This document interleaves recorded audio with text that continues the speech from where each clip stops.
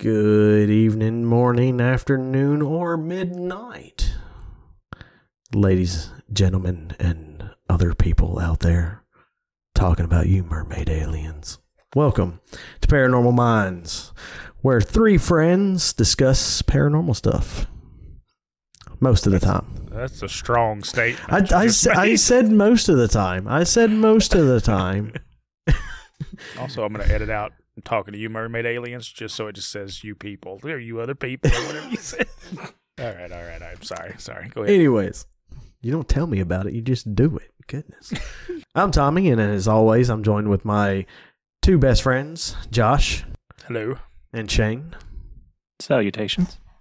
Tonight, I'm going to go ahead and apologize right off the bat to our listeners because being a person who has Mississippi education, decided to pick a topic that takes place in Russia. And I'm going to butcher every Russian word, name, and all that.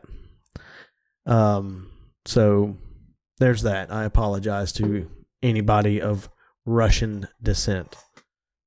And in fairness, you butcher most English words too. That is true. That is true. But, some people, they kind of, they're just like, I'm Rush, he should know this. And it's like, no, I don't.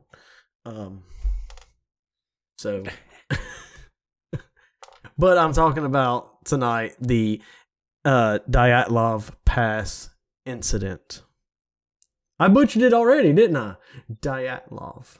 That's how you pronounce it. Stop laughing. It's not funny. Y'all are mean. He just said stop laughing.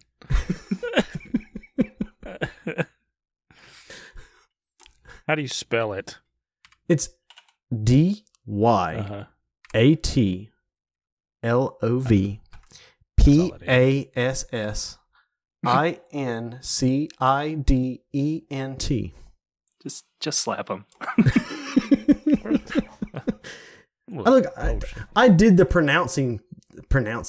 That was me getting ready to slap you. I block. But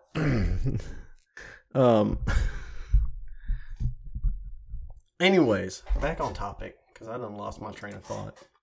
I know Josh has heard of it. Have you heard of the Dyatlov Pass, Shane? Nope. Well, I'll just jump right into it. In 1959, Igor Dyatlov, who is a 23-year-old radio engineer student at the Ural Polytechnical Institute in the Soviet Union, assembled a group of 9 other students from the university to go on a trek. Each member of the group was an experienced grade 2 hiker with ski tour experience, and they all would receive a grade 3 certification upon their return. So in the Soviet Union at that time, grade 3 was the highest certification available. All right. And in order to get a grade 3, candidates would have to traverse 300 kilometers. For the Americans out there, that is 190 miles. Okay. Dyatlov's group designed the route to reach the far northern regions of the Sverdlovsk Oblast and the upper streams of the Lavan River, is what I'm going to call it. So now the route was approved by the city of Sverdlovsk. They confirmed a group of 10 people on January 8, 1959. The goal for the expedition was to reach a mountain 10 kilometers north of the site where the incident occurred. So this route, estimated as Category 3, was undertaken in February, which is the most difficult time to traverse. On the 23rd of January 1959, the group was issued their route book. It listed their course as following the number 5 trail. At the time, the committee, Physical Culture and Sports, listed approval for 11 people. The 11th person listed was Simon Yevartor, who was previously certified to go with another expedition of similar difficulty. He wound up not going with them and decided to go with Dyatlov instead. They set out on the 23rd to start headed out. They wound up in the Providence in the early morning where the hike was to actually begin on January 25th, 1959. They then took a truck to Vishaya, a Lori village that is the last inhabited settlement to the north. And while spending a night in the village, the skiers purchased and ate loaves of bread to keep their energy levels up for the following day's hike. It should be known that Dyatlov developed his own personalized portable stove. All right, so they carried that, a tent big enough for all of them, multiple clothes, like multiple pairs of shoes, socks. Yuri Yudin, he had several health ailments, congenital heart defect, and all this other stuff. So he wound up turning back due to knee and joint pain that made it unable for him to continue the hike. Diaries and cameras found along their last campsite made it possible to track the group's route up to the day preceding the incident.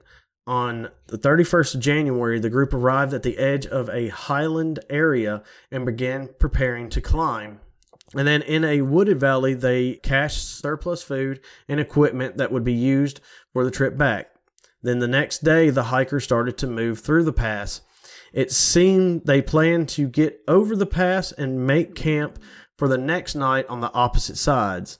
But because of worsening weather conditions, snowstorms, and decreasing visibility, they lost their direction and deviated west towards the top. When they realized their mistake, the group decided to set up camp there on the slope of the mountain, rather than move 1.5 kilometers downhill to a forested area that would have offered some shelter from the weather.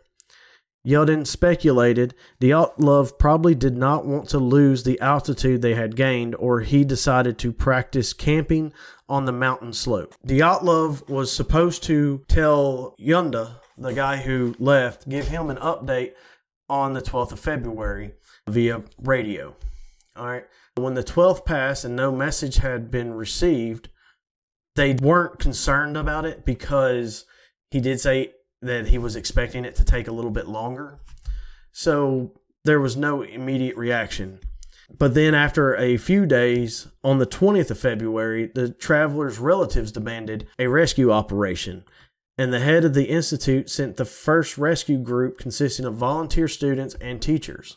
Later, the army and police forces became involved, with planes, helicopters ordered to join the operation.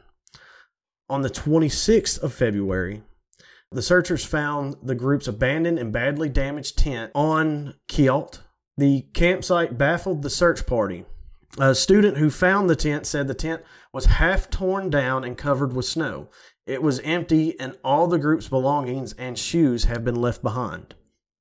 Investigators said the tent had been cut open from inside. 9 sets of footprints left by people wearing only socks or a single shoe, or even barefoot, could be followed, leading down to the edge of a nearby wooded area in the opposite side of the pass, and it was 1.5 kilometers to the northeast. After 1,600 feet, these tracks were covered with snow at the forest edge under a large Siberian pine. The searchers found the visible remains of a small fire. There were the first 2 bodies, those of Zenaya and Yuri Doriskin. They were shoeless and dressed only in underwear. The branches on the trees were broken up to 5 meters high, suggesting that one of the skiers had climbed up to look for something, perhaps the camp. So between the pine and the camp, the searchers found 3 more corpses. They all died in poses suggesting that they were attempting to return to the tent. They were found at distances of 300, 480, and 630 meters from the trees. Finding the remaining 4 travelers took more than 2 months. They were finally found on the 4th of May under 4 meters of snow. 3 of the 4 were better dressed than the others, and there were signs that some clothing of those who had died had been removed or used by the others.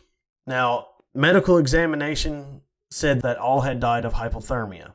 Rustam had a small crack on his head, but it's believed that that was not a fatal wound at all. An examination of the 4 bodies found in May shifted the narrative of the incident. 3 of the hikers had fatal injuries.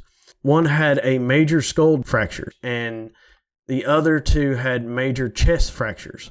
According to Boris, the force required to cause such damage would have been extremely high, comparable to that of a car crash. Notably, the bodies had no external wounds associated with the bone fractures, as if they had been subjugated to a high level of pressure. All 4 bodies found at the bottom of the creek in a running stream of water had soft tissue damage to their head and face. Ludmila, she was missing her tongue, eyes, part of the lips, as well as facial tissue and a fragment of skull bone. Zaratmev had his eyeballs missing, and Alexander Kolbatov, he had his eyebrows were missing. So the forensic expert performing the post-mortem examination judged that these injuries happened post-mortem due to the location of the bodies in the stream. A lot of people at first believed it was the Mansi people who were reindeer herders and local to the area. They believed that they were attacked and murdered the group for encroaching upon their land. Though after interrogating several of the Mansi people, the investigators was like, nah, none of this supports the hypotheses. Only the hikers' footprints were visible, and they showed no signs of hand-to-hand struggle. The temperatures were very low at that time, between negative 25 to negative 30 Celsius, or negative 13 to negative 22 degrees Fahrenheit. The dead were only partially dressed. Some had only one shoe, while others wore only socks. Some were found wrapped in snips of ripped clothes that seemed to have been cut from those who were already dead. Journalists reporting 6 of the group members died from hypothermia and 3 of fatal injuries. There's no indication of other people nearby. The tent had been ripped open from within. The victims had died 6 to 8 hours after their last meal. Traces from the camp showed that all group members left the campsite of their own accord on foot. Some levels of radiation were found on one victim's clothing. To dispel the theory of an attack by the indigenous Mansi people, Verkhandeni stated that the fatal injuries of the 3 bodies could not have been caused by human beings because the force of the blow had been too strong and no soft tissue had been damaged. Released documents contain no information about the conditions of the skiers' internal organs, and of course there were no survivors. So at the time, the official conclusion was the group members had died because of a compelling natural force. So the inquest officially ceased in May 1959 as a result of the absence of a guilty party. The files were sent to a secret archive. So now after I butchered everything, what are your guys' thoughts? hypothermia. Show's over. I do have to say your list of injuries is pretty funny. Like, brute force, smashing a skull, missing eyeballs, all this stuff. And then the one dude missing his eyebrows. That was all that was wrong with him. Like, so someone's like, smash your head, rip your eyeballs out. I'm going to shave your eyebrows. Like, who's just standing there like, that's a nice set of eyebrows? Anyways, and I might have got a couple names mixed up. A lot of them were very similar. I honestly don't know if the names add much to the story. You could have just said 9 hikers. Well, some people want to know which ones were found where and all that. So, yeah. But now, again, I said this. There's been a lot of speculation. There's been conspiracy theories surrounding it, paranormal surrounding it. Apparently, one witness attested to lights in the area around that time. And so aliens have been brought into, well, not brought in, like they didn't bring in aliens to be expert witnesses on if this was an alien attack, but they've been brought into the conversation as far as, like, do you think aliens caused it? There's been talk that maybe it was a Yeti that did it. Then just some crazy event happened. To conspiracy theories of the Russian military was known to just drop ordnance and certain like bombs caused the issue. So, Well, you did mention only one of them had radiation on them. yeah, only one. Now, that's kind of odd, because, I mean, I'm assuming there was nothing around them that would have got into something. Mm-mm. And being in the 50s, like, I think today I would dismiss that a little more. You know, if traces of radiation were found, I'm like, shit, Josh has a whole cabinet of radiated dishware. Right. I got me a new piece today, too, for $1.50. Oh, shit. Oh. Yeah, that was one thing that stuck out to me is like, where did the radiation come from? And it's only on the one person. So my thing is, if there's going to be traces left on you, wouldn't there be traces on other people, especially since they all slept in the same tent? Right. Which also, I'm assuming the tent had a zipper, and there was no reason for them to cut out of it. Being the 50s, it might not have had a zipper. It might have been tied.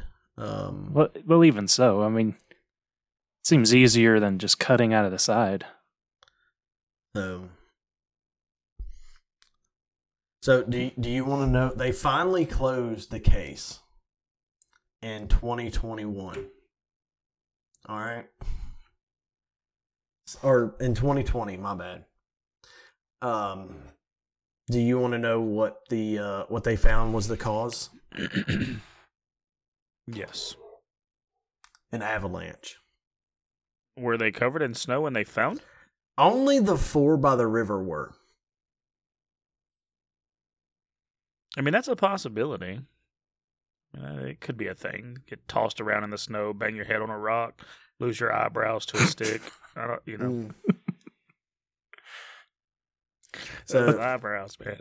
I don't know. But with an avalanche, why would they cut out of the tent and walk off into the woods barefoot?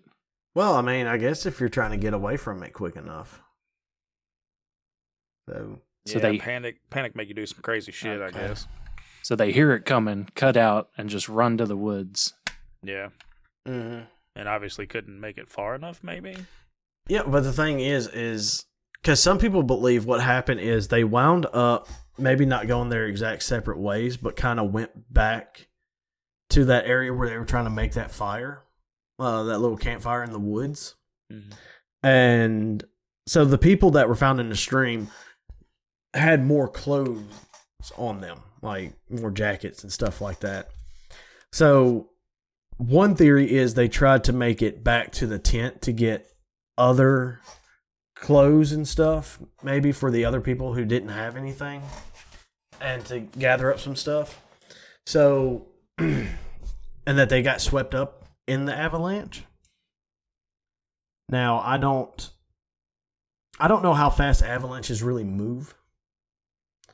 So, I don't know what the possibilities of that was. Plus, wouldn't you wait until after the avalanche is done and then be like, okay, I'm going to go back?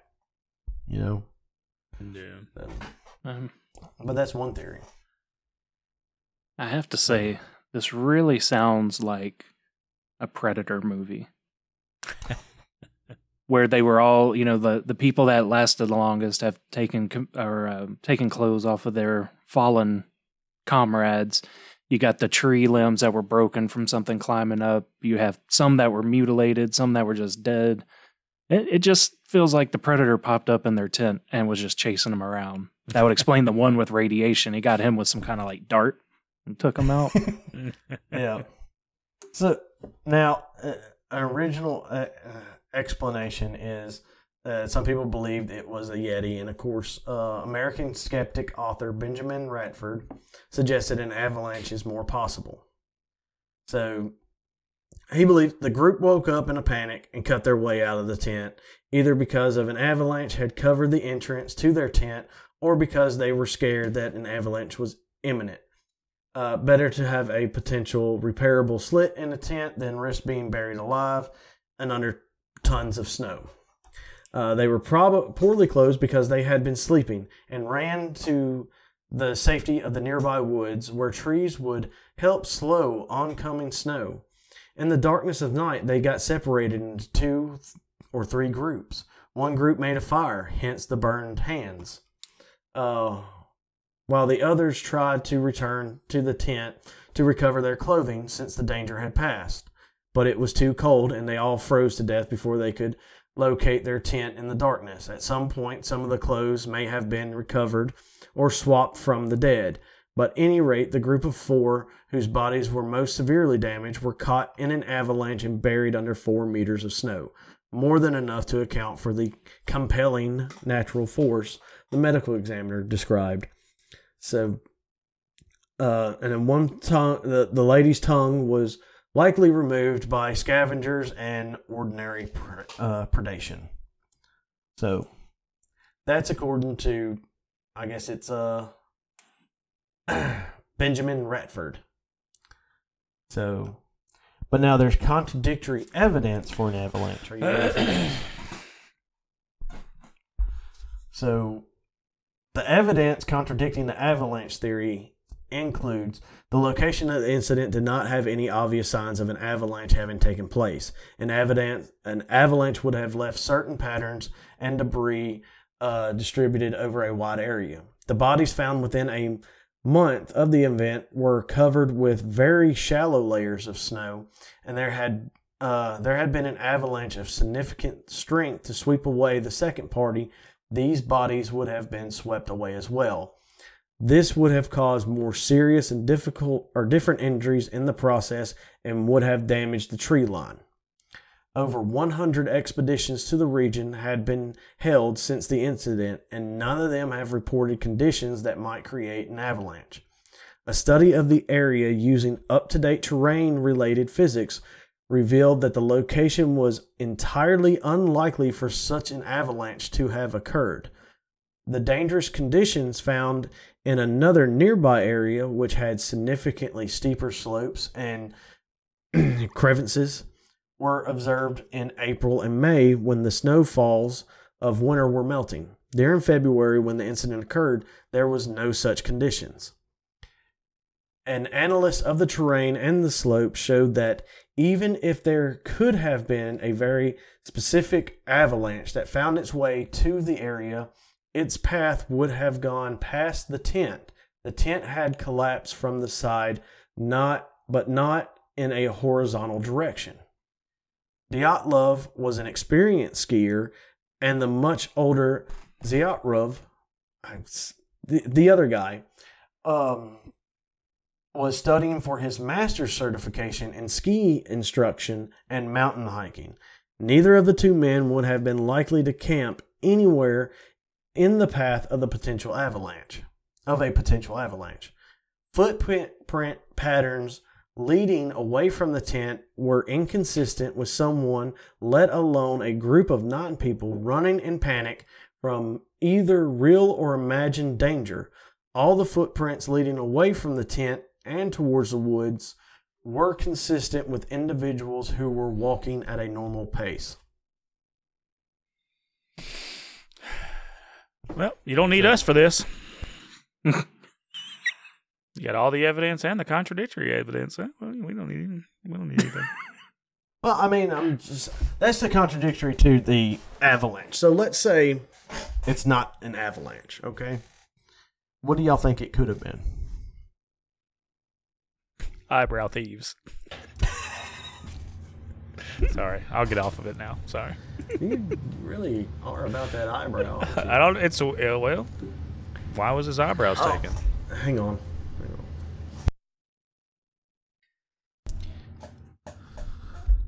All right. So what were we talking about? Dead people?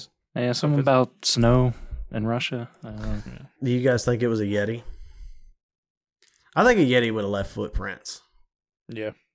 Yeah, and not left radiation and not lured them out of the tent. Yeah. And another thing, if it was natural predation, okay? Mm-hmm. Wouldn't there be animal tracks that they would have been like, oh, yeah, that's it. Well, I mean, Animals yeah. got to it. Well, now when they found the other ones, because the 4 bodies that had the predation was found in May after snow melt. Oh, okay. So, but at that point, would animals eat a rotten corpse at that point? I mean, besides flies and maggots and whatnot, but. well, I mean, I would think that they would come back. I mean, of course, if it got buried in snow, how rotted could it have been being negative, let's say below zero, right? But I mean, still, why wasn't any of them like drug away? Like more than just what little pieces were missing? Mm-hmm. Yeah.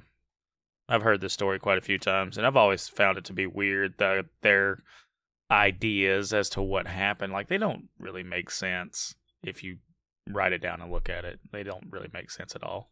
Mm. Like, the avalanche is probably the closest thing that makes sense. I don't know about the one tree they found where it was, you said the sticks were broke 5 meters above, which is insane that somebody would have, what is that in feet? Like close to 15 feet? I don't know what it is. 1 meter is 3 feet. Yeah, so close to 15 feet. Mm-hmm. 5 meters. 16 and a half feet. So you're telling me somebody climbed 16 and a half feet in the air for what? Like to break things. That is insane. With almost no clothes on in negative 20 degrees. Well, I mean, I get the hypothermia. I do.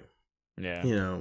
And also, I think we've talked about it before, in the later stages of hypothermia, it's been known for people who would start to remove their clothes because it's believed that the reason you get frostbite on like your hands, nose, and all that is because your body is removing the blood from those areas to your core, like your heart, brain, all that, to keep it warm. And then pretty much it's your body just being like, okay, we can't do this anymore. You're dead. You're going to die. And it just releases the blood. And that's why you get this hot rush. It's because all that blood is flowing back into all your extremities and you just start feeling on fire. So, yeah. So that could explain for some of the clothes loss, Now, what about the Shirali? The Shirali? Yes, the indigenous Tartar peoples of Russia. That was a creature from their folklore that could lure people out into the woods and into the bushes and stuff like that. So that would explain getting them out of the tent. Now, Shirali, the version of this cryptid, they have numerous similar ones, but Shirali is just the first name that I come across. It's said to tickle people to death. Now, I know that sounds a little weird, but if you're getting tickled out there, you can fall and bash your head. You can bite off your own tongue. You can fall in the fire and burn your hand. And who's to say that this cryptid doesn't have some sort of radioactive characteristics? So maybe somebody wasn't ticklish, and so it had to ramp up its power, and there you get that hint of radioactiveness on that one. Mm-hmm. Yeah, I mean, that was something that was never discussed in there. So, like I said, mostly with the paranormal, it dealt more with like some type of paranormal force or a Yeti or alien. So, yeah, I mean, it's a new thing to suggest. Yep, that's it. They were tickled to death. Nice. That actually sounds horrible. Can you imagine? Oh my God. That's a new way of torture. Think about it. It's kind torture too. Like, it's not like you're torturing that person. Why? I'm tickling them with the feather. Like, all you do is just have a feather tickle somebody like random places, and they're just bound. So, oh, right. But think if it's to the point you're biting off your tongue and bashing your head, that could even been it. They ran to a tree and they were just like bashing their face into a tree to make the tickling stop. Man, that's a horror movie right there. Yeah. Especially if like you can't see it. And the Shirali can shapeshift as well. So it could have definitely been luring them out and kept shifting to get to them. I'm not sure how long we've documented orphan sources, but I've heard a story about well, a man in particular found an orphan source. It was cold out and it emitted heat, so he put it on his back. Of course, not a good idea. It killed him. But if it was something tiny, like, you know, maybe the size of a small rock or something, you know, and it was just shining, and this person happened to find it, that's a huge possibility of why he had some kind of radiation on him. He had a small source of radiological isotope that he found. I don't really know, but I mean it would explain why he only had it and nobody else if it was small enough. You know what I mean? Like we mentioned, my uranium glass. If it had it in my pocket, you hold it long enough, it's gonna emit some sort of radiation into your body. And it could be, what if, and to go with that, same thing. What if it was uranium in a rock, or not in a rock, but in a watch, or something like that? Because they would put uranium pretty much in everything. Yeah, could have had an uranium Coke bottle or something. Probably not. It was the 50s, so it was the height of the Soviet Union. But something to that effect, So yeah. But I think that's why a lot of people think it's either military or alien, just because of that one person with radiation. But I feel like if it was either one, like, wouldn't the others have radiation on them? I think too. So I don't know a lot about radiation. This is your wheelhouse, Josh. But the thing that detects is a Geiger counter, right? Yeah. Now, I know in the paranormal world that's used sometimes to detect ghosts as well. So there's something about radioactive characteristics that transcend just what we know about it and into the paranormal. So, a ghost? Do you think there's some mountain ghost, maybe? It was nicknamed the Silent Pass. Death Mountain or Dead Pass or something like that. I wonder, too, to go a step further with that, do people that have been possessed, do they have traces of radiation on them after? Has anyone ever tested that? Oh, I don't know. I don't know. Yeah, that's a good question. Now, I'd say that's especially worth pondering if the guy who had radiation on him was one of the ones found by the river, one of those last 4. Can you verify, Tommy? Let me see. Hang on. Because maybe that's all it is. That would explain all of it. Leaving the tent, the random murders of dude was just possessed. All right. And then I'm not finding anything about possessed people being tested for that. That should be something not like we can just find a random possessed person and try. But call up Zach Baggins. He should be fucking glowing. But back to, everyone saying aliens. I really don't. This doesn't feel like alien type stuff to me at all. No, it don't scream alien to me either. I know I joked about the Predator, but that's what it would have to have been. Just a rogue, violent, species that we haven't encountered, frequently. But I think our inner Earth friendly alien people would have came out and stopped that or something. If something that violent had visited Earth. Yeah. Been some kind of warning or something, Mm-hmm. Well, it's obvious that it was no, natural predator attack because somebody would have been eaten. The one person that I have to question is, I guess you say Dubanina is how you say her last name. Sure.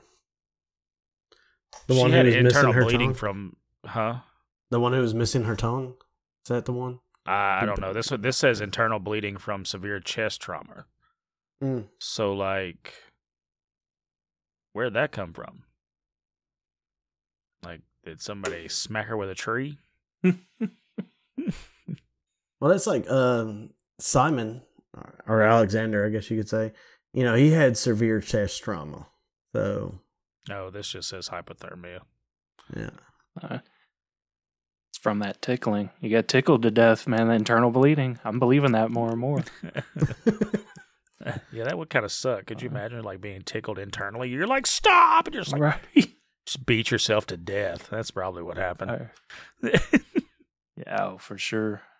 And I keep coming back to that tree because what was it? You said 5 meters or 15 feet or something. I can't remember. And you guys have been out in the cold with your bare hands and feet. There is no way you're climbing that high in a tree. No way in hell. No. So there had to have been something else out there. Especially considering that most of them were wearing socks or no shoes. Or Right. nothing on their feet. And only a couple of them had like one shoe.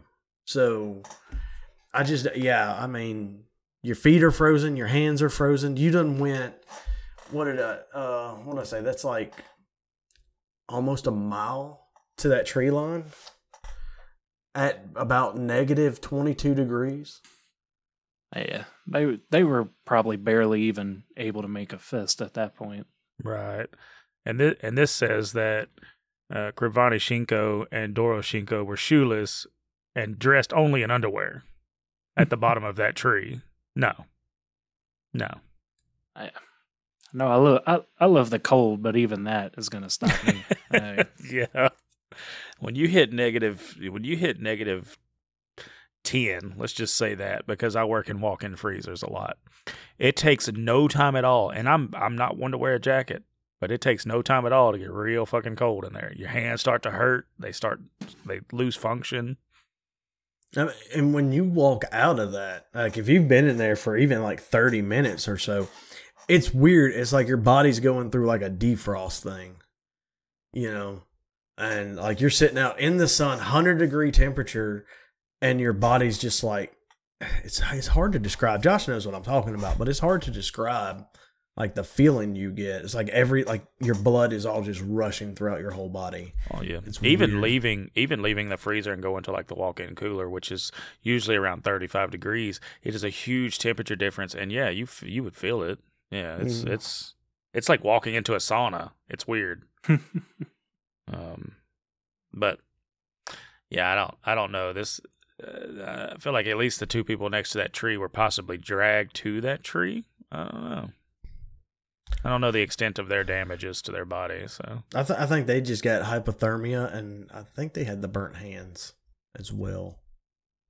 So I don't think it's aliens. I don't think it's Yeti. I don't think it's a Yeti.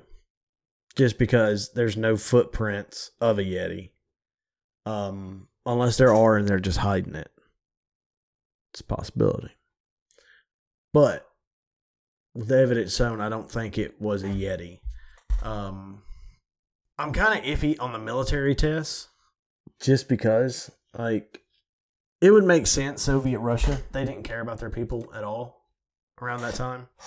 You look at what the Soviet Union did to people, where Stalin put people in like these camps on an island and didn't feed them. Like, it got crazy. It wouldn't surprise me if they're like, oh, we blew up people. is this the same area that like that crazy sleep experiment that you always hear about happened? Or Nah, like I think that was in Siberia.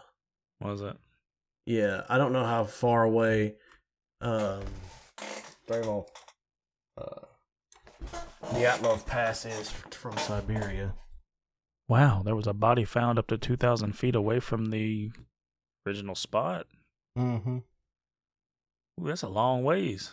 That's like almost half a mile. Man, looking at maps, it always amazes me how big Russia is. Mm-hmm. I also love looking how close it is to Alaska. It's like that painting, you know, with the Sistine Chapel painting with God and man, just reaching out to touch fingers. Yeah. They should just build a bridge right there. Yeah.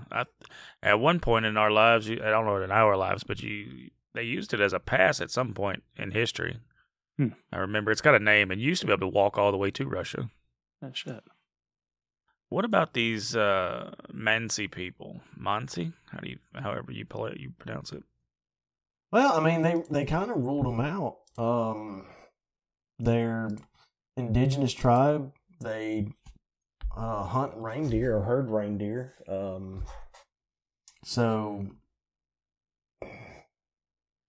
I mean, they could have. I'm not saying they didn't, but I mean, again, with no tracks leading to the people, and everybody else died of hypothermia, and only a few with actual injuries. I mean, I kind of agree. I don't think it was them, unless maybe they have some power. Well, being isolated like that, who's to say that they didn't, befriend something? That's true. One of those things, like it could be this or that. It could be that the avalanche took them out. Yeah. I don't know how steep the mountain was or where they were on said mountain that just, there was any given flat spots, if it was all a big slope.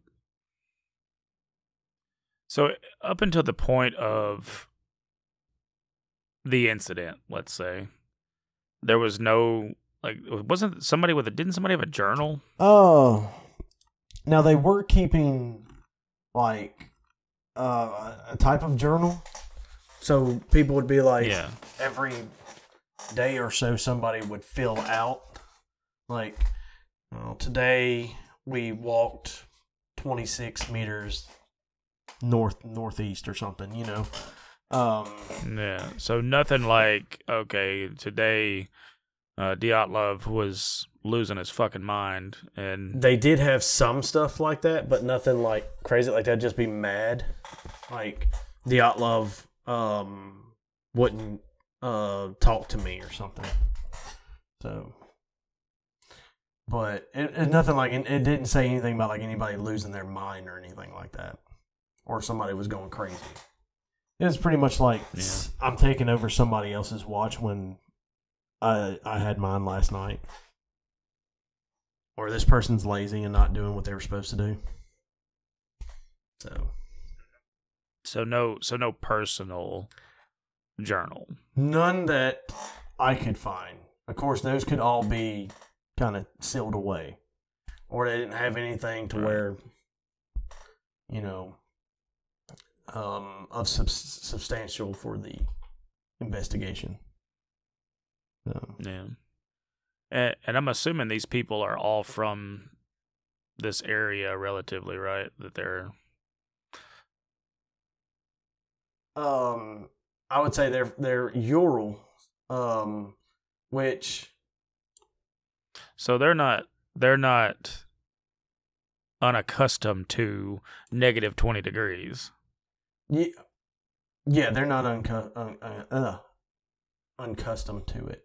So they, So it's, I guess you would say, if you look at the Ural region in Russia, I would say it's kind of almost in the middle area. Mm-hmm. I know this isn't true, but I see Russia just like I see Canada, it's just a giant block of snow. It never defrosts. It's always frozen. I know that's not true, but every time somebody mentions that, I'm frozen tundra. I got it. Yeah, I mean, you're looking at temperatures at -6 degrees Fahrenheit. And in the south of the area, it averages at 5 degrees. Okay. So, yeah, and that's in January, the average temperature. So.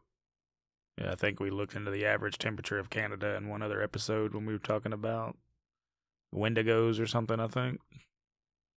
Or maybe the headless. Maybe we were talking about that. Man! Oh, I'm sorry. I was just going to say, I'm going to go live here. Do you know what the average temperature in July is? Between 50 and 72 degrees. Oh, shit. I could deal with that. Right. Too bad it's in Russia, though. Yeah. No, I don't think so. So I'm looking here at Thibodeau Briganales had the skull damage. He was the guy with the skull damage. And then Dubinina and then Zolotarov, however you say that. This guy, they're comparing these bodily damages to having a car crash, but there were no external wounds. How did the guy have major skull damage but no external wounds? I think that's what they're kind of saying in a way of like, oh well, that explains the avalanche. It hit so hard with so much pressure. Man, there would have to be a fucking immense amount of snow to crush somebody like that. Like at bury them, yeah, but to crush them, I mean, you would have to swim down a good ways in the ocean to get crushed like that. And snow is inherently lighter than a water molecule. So I don't know. That to me would throw the whole avalanche thing straight out the window. Yeah. Well, let's go. Do you think somebody killed them all? Like as if one of the other people, and I think that's what you were trying to get at, Josh, with the diary, wasn't it? Like if maybe Dyatlov or somebody else just went mad and that was kind of one of my thoughts. I mean, you put 9 people together in a very extreme situation. Not everybody can handle it, whether they think they can or not. That's what made me think like maybe somebody just lost their fucking mind and is, Yeah. I think then they'd still have the external damage, though. Right. Yeah. Right. Well, what do you think about like maybe it was, but there would be evidence of them dropping bombs on top of them because a lot of it is like the military dropped bombs on top of them. But again, external damage. Yeah. That throws that out the window. So I'm really thinking like the crushed idea. What if this is a Yeti style creature that was able to like, grab them and just squeeze them until it just, that would explain the non-external or the no external damage, at least to the 3. But then what about no footprints though? Wouldn't there be footprint? And I'm kind of, well, maybe he followed those 3 and that got washed away, and the other ones were just running for their lives, got separated, and then died of hypothermia. That's from the Yeti. Because they weren't damaged in any kind of way, right? No, it was mostly hypothermia. I think the ones had the burnt hands, and that's probably because they were trying to get warm their hands by the fire. They were trying to get a fire going. Or they're like, they reached in there to grab something to ward off something, and it didn't work out for them. That's true. So, But yeah, so far the only ones with major injuries were the ones at the stream. So, and that explains it. The Yeti shaved that man's eyebrows off. Right. He's like, bitch, if I can't have eyebrows, you can't either. Maybe he has bushy eyebrows and the other guy had bushy eyebrows and it was like, I can't, no. I have the bushiest. Yeah. He got his Manscaped Lawnmower 4.0. Not sponsored, but hey, we'll take it. Yeah, right. By the way, have you checked to see how much that stuff is? Oh, I have one. It's awesome. I'm not. What are they, like $100 or something? Mm-hmm. I just can't do it. I can't do it. Yeah, they're pretty good though. Anyway, it's not sponsored. But we wish we were. Yeah. I think, probably at a point to give our final thoughts, or I want to say something else. I think we're good. Yep. All right, who wants to go first with their final thoughts? Shane, you want to go first? Yeah. So yeah, that we beat it over and over. No way it was an avalanche. No way it was bombs. No way one of them went crazy. Even with that, I rule out the possession because a possessed human would still cause external damage. Not alien style. I don't know. Everything's a big fat no to me, except for something we don't know about. Because I'd still say I don't believe it was a Yeti, because I think it could have caused some of the damage, but I know we joke, but I don't think it would shave eyebrows or cut out tongues or even climb a tree for that matter. That just seems odd. But I do believe it was some kind of cryptid. I pretty much joked about the Shirali earlier, them being tickled to death, but could be a variation of that. Maybe the thing evolved through time. But I think whatever it was probably of this Earth. So some sort of cryptid native to Earth, and it was playing a game. It wasn't trying to eat. It wasn't angry. It was playing a game. That's what all this looks like to me. And I say of this Earth cryptid, and that could even be fairies. It could have been a rogue group of fairies that are like, hey, this is fun. Let's fly in this one's mouth and cut out their tongue, or fly in their young lungs and do a little magic explosion and fly back out to cause the internal bleeding and something weird. But I'd say definitely earthbound cryptid having sadistic fun is where I land. That's definitely how it seems. That is 100% how it seems, because there was no evidence of it being for food, because they're still intact. So, yeah, I think I'm on the same page with Shane. Yeah, I don't think there was no Yeti out there shaving eyebrows for fun. Speaking of Yetis, I mean, realistically, how many stories have you heard of a Yeti or a Bigfoot or anything of that nature being violent? I mean, I've heard a couple, but most of them are like on Monsters and Mysteries in America, or some type of monster show, and you get that one person's like, I was camping and then it was throwing rocks at me, or things like that. But most of it seems more territorial as far as just get out of here. No real attacks. Have been stated, Right. But that's just one of those things. Like, you never really hear stories of Yetis being violent, but there's a possibility that, like Shane said, that there was something there that was like, y'all are not supposed to be here. This is my house, and took care of them. I mean, the three that didn't get away, and proved his point significantly by crushing them. It's like, or her point, or hers. We don't judge. But yeah, anyways, that's my final thoughts. I think I don't know, the conspiracy theory side of me thinks it was the Russian government did something and covered it up. Gravitational machine. It's like, let's see if this works. Turn it on. I mean, around that time, the Soviet Union was doing a lot of things like experimenting with gene crossing to make super soldiers and things of that. They had experimented with that. That's proven evidence. Trying to make like human apes. I don't know what they were doing. So I just say one of those things didn't get loose. Right. That's really what the Yeti is. Yeah. But I do think I want to say it was the government covering it up with something. I don't know about explosions though, because if they were bombs exploding overhead, I feel like there would be more damage than to just one tree. Right.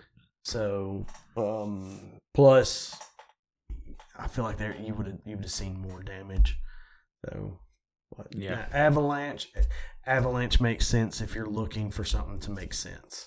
So other than that, I really just don't know. So that's my final thoughts. I just don't know. All right, everybody. If you enjoyed this talk and hearing me butcher all these Russian words and all that, and then Josh say them like he's fluent in it, hit that like button, hit that subscribe button, rate us, tell us what you liked about the episode or didn't like about the episode. If you want to make fun of me, go for it. Just put it down in the comments.